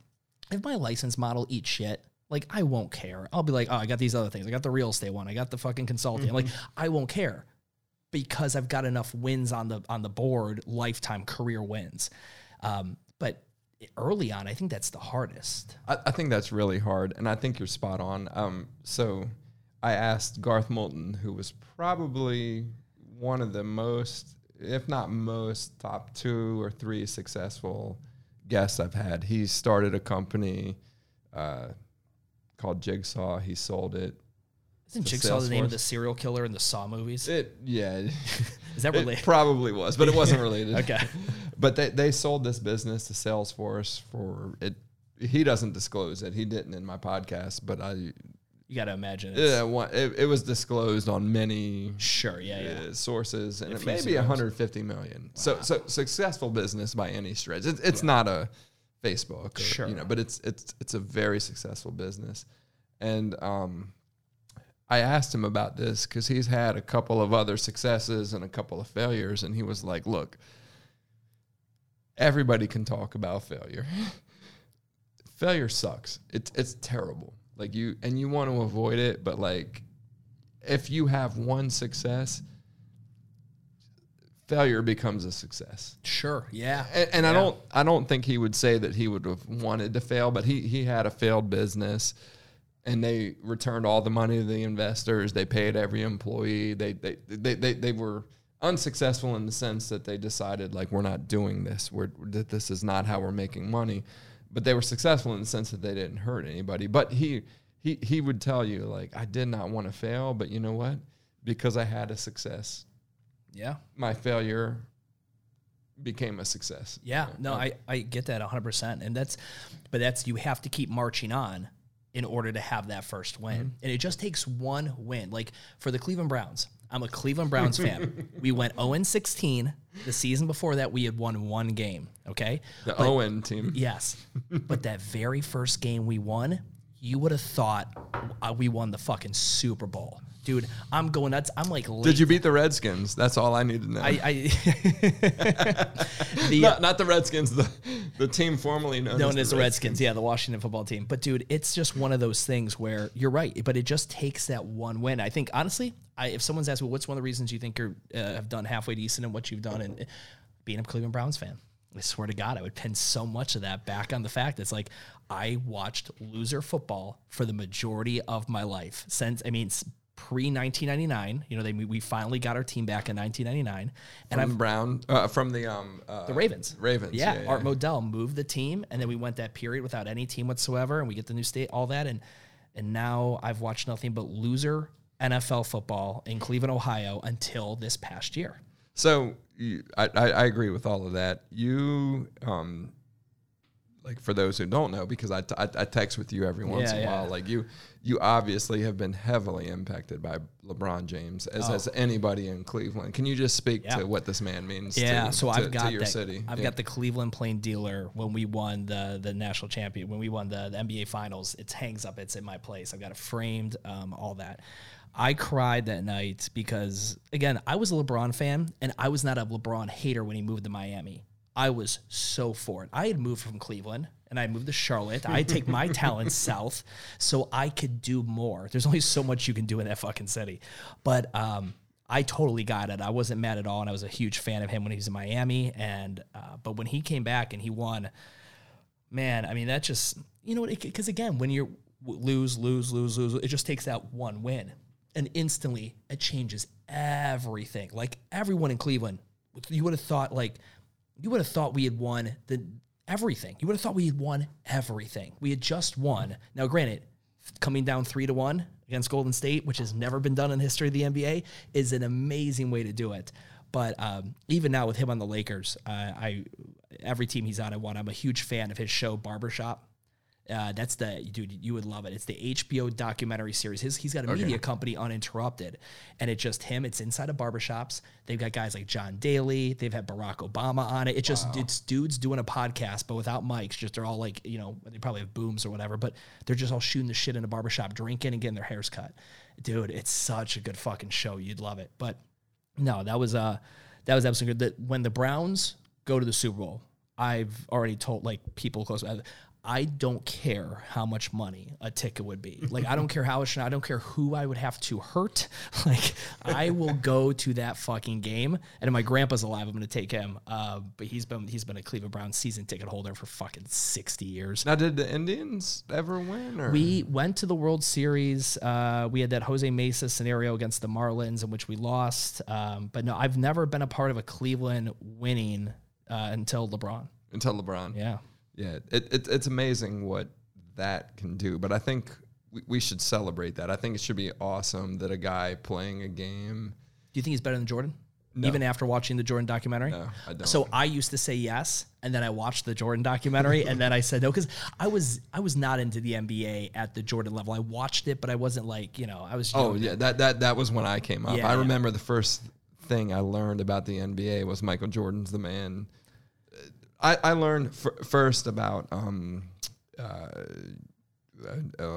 Larry Bird, Michael Jordan, and even, I'm so old that even Dr. J was part of it. Yeah. But then when I started hearing about LeBron, I started hearing about Michael. I was like, wow, this guy's different. And then I watched him, and watching The Last Dance was amazing to me, because like here you have this man who is, it's almost a psychosis, right? Sure. He just has to win. He has to win no matter what it is, even if he's betting with. Yeah, even when he's gambling on the golf course. Yeah, exactly. And I think when you see somebody like that, if you're not inspired by that, something's wrong. That's how I feel like the Defiant ones. When I watch the Defiant ones, now again, I just wish it wouldn't take me 9 hours to watch all of it by the time I have to start and stop. But the same thing with Save the Last Dance. I watched that and I am more jazzed up. And on the Michael Jordan one, I was jazzed up in kind of an asshole way. Like I remember watching it with Jess, and I was like, I want to go fucking take lives right now. Like I literally want to go, I will step on throats. And the Jordan mentality, that was the Jordan mentality. It didn't care. He'll step on your kid's throat if it's in the way of him winning. He's going to win no matter what. Yeah. And it may not make people like you. And I think it matters if people like you. Like I try to be likable on this podcast. I try to be likable on my social media accounts. But at the end of the day, that level of excellence, it doesn't matter, does it? No, I mean, if you're going to be that great, I think you got to go 51-49 or going to love you, hate you kind of scenario. And the 49 it'll feel like 149% hate you type scenario. Have you watched the Tiger Woods documentary? Not yet, but I want to see it. And that's very topical now because of his So So I asked this question over the weekend, and I couldn't get a straight answer, and I have not gone to ESPN for it. Did he get into a car accident by himself, like driving alone, or was it like a fender bender, someone else hit him? No, from what I understand, he was driving fast. He wasn't in the best car that he drives. I mean, it's a great car, but it wasn't one of the cars. Like he drives some really exotic cars. Sure. And he was in a hurry, and he had told people, like, I'm in a hurry. And he was driving as fast as he could, and he went around a corner that, like, literally, like, there's accidents every week. And a lot of people wanted to, I think a lot of people who want to sell clickbait wanted to make it sound like he was drunk. The same thing as before, you know. Painkillers, but it was golf 10 a.m. club in the back window. Yeah, exactly. And from what I understand, he just was in a hurry and upset and crashed his car. And I hope I would really, there's nothing more in this world that I would love to see than Tiger to win a couple more majors and set a couple of records, you know. And I think Jack Nicklaus would love nothing more than that. I honestly believe that that's true. So hopefully he gets better soon. But I got so many fun memes and that I was like, wait a second, I don't actually want this guy to be hurt. But we all like a good joke. We all like a good joke. So when he won that last one, he came kind of pretty much his comeback kind of scenario. I shot a vlog that next day, and I did this entire opening sequence, like mimicking his putt. I was in the gym and I was sinking this long putt and the whole deal. You can't putt like him, Stu. No, I haven't seen you putt, but I'm going to guess. It's not as good. But that documentary you'll like when he was at his best is when the world was on fire, right after his dad died and right when he had all that shit going on with all the chicks and all that, like his world was on fire. He's a guy who does his best cooking under that level of chaos. Yeah. And I think that's instructive. I think we should all do that. Like when the world seems like it's destroying you, it's going to get better. Like tomorrow is going to be better than today. But I also, people who they're like, I don't perform well under pressure. Mm-hmm. I'm like, okay, well, I can accept that. I can appreciate that. But if you were to pause, if I had one superpower, it's the ability to like stop time, like Zach Morris time out, like from Saved by the Bell, and zoom out and just like look at the entire thing from all angles. If you tell me I just don't perform well under pressure, or the pandemic happened and my business went out because I couldn't handle it, that's the only time when you really have to perform well and it matters. Like if you're telling me, I've had a gym since 2010 and we've doubled our sales every year. I'm like, yeah, we've been in the best economy for the past 8 to 10 years. Like, of course you have, dude. So if you tell me that's when you perform well, when all the variables are in your favor, what good are you as an operator or a business owner? I need someone who can like have the kitchen on fire and be like, okay, this sucks. Like this really sucks. But I know how to put each one of these fires out in which order and strategically do it without losing my cool, pissing off my team, or losing sight of the overall mission. Like that's the only time when performing, in my opinion, really matters, is when you're under fire. Because you perform well when shit's good. The fuck? It's I like driving. I don't get in any accidents when I'm driving and I'm going the speed limit. But if I'm speeding because I need to be somewhere in a hurry, I just never really understood that. No, I agree with that totally. I think that I've always said, like, we make our best clients when we fuck up. Yeah. I think when you do something that is detrimental to a client's business and they can't imagine how they recover from it, that's painful, but that is how you make your best clients. Because when you fix that for them, they're like, you know what? Yeah. Stu, fuck this up. Yeah. He put me in a situation I never want to be in again, but you know what?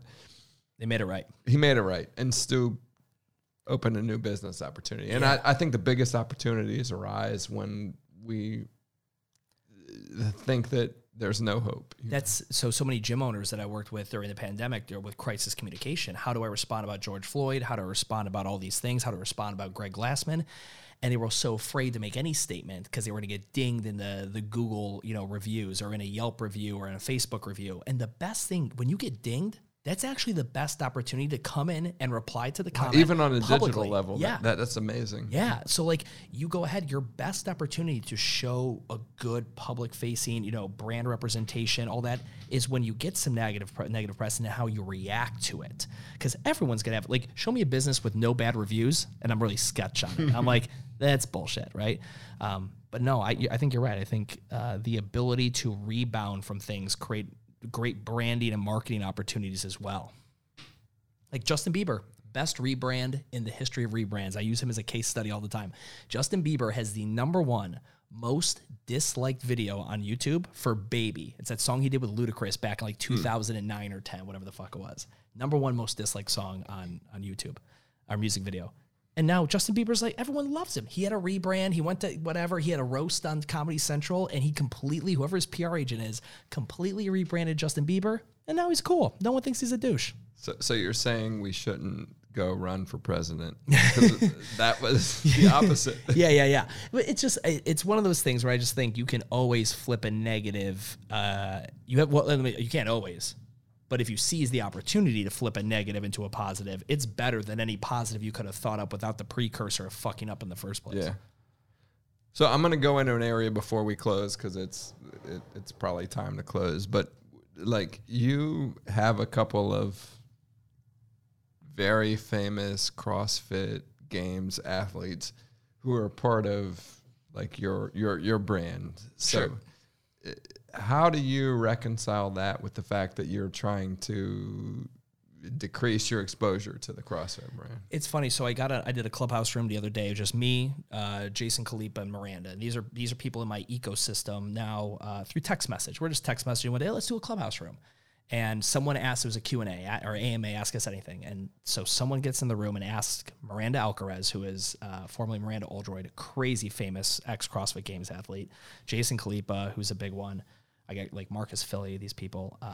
They asked him how do you guys, they asked something about the way Stu talks to people publicly on the internet and his persona and pissing people off and you guys being around that kind of scenario. Or when you told me famously in my world, hey John, you're not box squatting to a public urinal. Yeah. I told that you're gonna get gonorrhea. Yeah, from. gonorrhea. Yeah. You weren't squatting deep enough. I'm you don't have to hover over top of it like it's a public toilet that you're gonna get the clap from, John. Let's go. Or in class when guys don't, or girls, they don't clench their glutes. I would say, hey, tighten up that prison wallet. Let's go, kids. Lock up that meat wallet. Yes. You know what? It's interesting because I remember the first time I ever met Jason Khalipa, I was starstruck. But I called him and I said, "Hey, I don't know how much you know about my thing. This is my shtick. Is that could be a problem if I come out there and I vlog and I hang out with you and and he was. I remember he's like, bro, no, I don't I do my thing, you do your thing. I get what you're doing. I like what you're like. So from that perspective, no, I don't. Those most of my people that I fuck with have also moved away from CrossFit. Khalipa, he launched a license model. He's got 80 NC Fits. That's the gym that de-affiliated from CrossFit. Wow. And he has 80 locations across the world. So no, I mainly fuck with even people that are really the CrossFit. I still fuck with, but most of them are probably have kind of created businesses beyond just the CrossFit affiliation thing. But well, that's awesome, Stu. So what have I missed? What do we need to talk about? Is there anything? I don't know, man. I think we kind of covered everything. We finished this bottle of bourbon. Booker's, yeah. Booker's, yeah, it's good. We finished Booker's. We're working on some Booker's, Mark. You brought me some mints so I can eat these on the way back. So in case I get pulled over, we don't have to fucking revisit this. But no, I think it's good. I want to just make sure you have such a great fucking setup here. Like, I just want to make sure you stay super consistent with these. I remember the first podcast interview you did with me, you had the entire list. You had all your questions mapped out, ready to go. But like, I think you're good. Just free. Like, I think you probably got enough under your belt now. You can freestyle them. Yeah. So I have a doctor coming up who's the head, like literally the forefather of naturopathic medicine, Dr. Joseph Pizzorno. Okay. 75 years old, and he runs like 5 different businesses, and he plays basketball for fun. You know what I mean? Like, like literally, he describes himself as, I want to play basketball. Like 3-on-3 is good. Like, I want to do it. And I think that he represents where I want to take this podcast, which is like, how do we actually improve our health through businesses? Because like, to me, so this is a business podcast. Sure. This is not a fitness podcast. Yeah. Like honestly, your podcast is probably more of a business podcast than a fitness podcast. But I think that I think that that's instructive when you think about how you do that. And especially as I've been preparing to interview Dr. Pizzorno, it's just like, how do I like balance the fact that I want to ask him, how do I detox my liver? Sure, yeah. Through this supplement, but like also like, how did you start this business? I think that's the part that people need to understand. And that's my purpose, is like, how do I explain the businesses that solve problems that are relevant to people? Yeah. But I think that's part of your podcast. Yeah, too. no, it's interesting because I just started the long form one, and where I'm interviewing people long form, and I have a roadmap in my head, and I write it out, right? I've got my Google iPad or my Apple iPad, and I draw out this line. I've got this really long, wavy, squiggly line, and there's different routes I want to stop at. So I've got like 6 main points during this 2.5-hour interview I want to hit. But anything in between there is just kind of like fair game. But I got my little Apple Watch, and I'm just like, all right, I'm going to allow us to go down this road for about 7 minutes, 9 minutes, and then I have to because I have 6 points I know I want to hit on. But then anything in between that, fuck it. Whatever rabbit hole we go down that rabbit hole. But that's where like you plug in those selfish questions where you're like, I just want to selfishly ask you this shit. But I think that's also, hey, Dr. Pizzorno, how do I do this? Yeah, like you actually give him your daily what you're taking and be like, can you give me some feedback? Oh, I uploaded my 23andMe to him, and he's already like told me, like responded with, this is what I think you need to do. Yeah. He's like, you have a trisomy of chromosome number 21. He's like, huh? He's like, you're actually mentally retarded. That's probably pretty true. You just got canceled because we said that we're retarded. Oh, I love cancel culture. All right, brother. Well, look, it was amazing interviewing you for this. Thank you so much. I appreciate it. Thank you. We're gonna play chess next time. Yeah. As anybody following us on YouTube will see, we have a chessboard. This is super dope. I bet you there'd be a good podcast where someone actually plays chess, like, and during the entire thing, and they have to conversate, like, and they just hit, like, have you seen Queen's Gambit? I love Queen's Gambit. So good. So good. I'm not into ginger chicks because I think that's gross because I'm a ginger. I just think of my female relatives, but she was pretty hot. She was amazing. Yeah.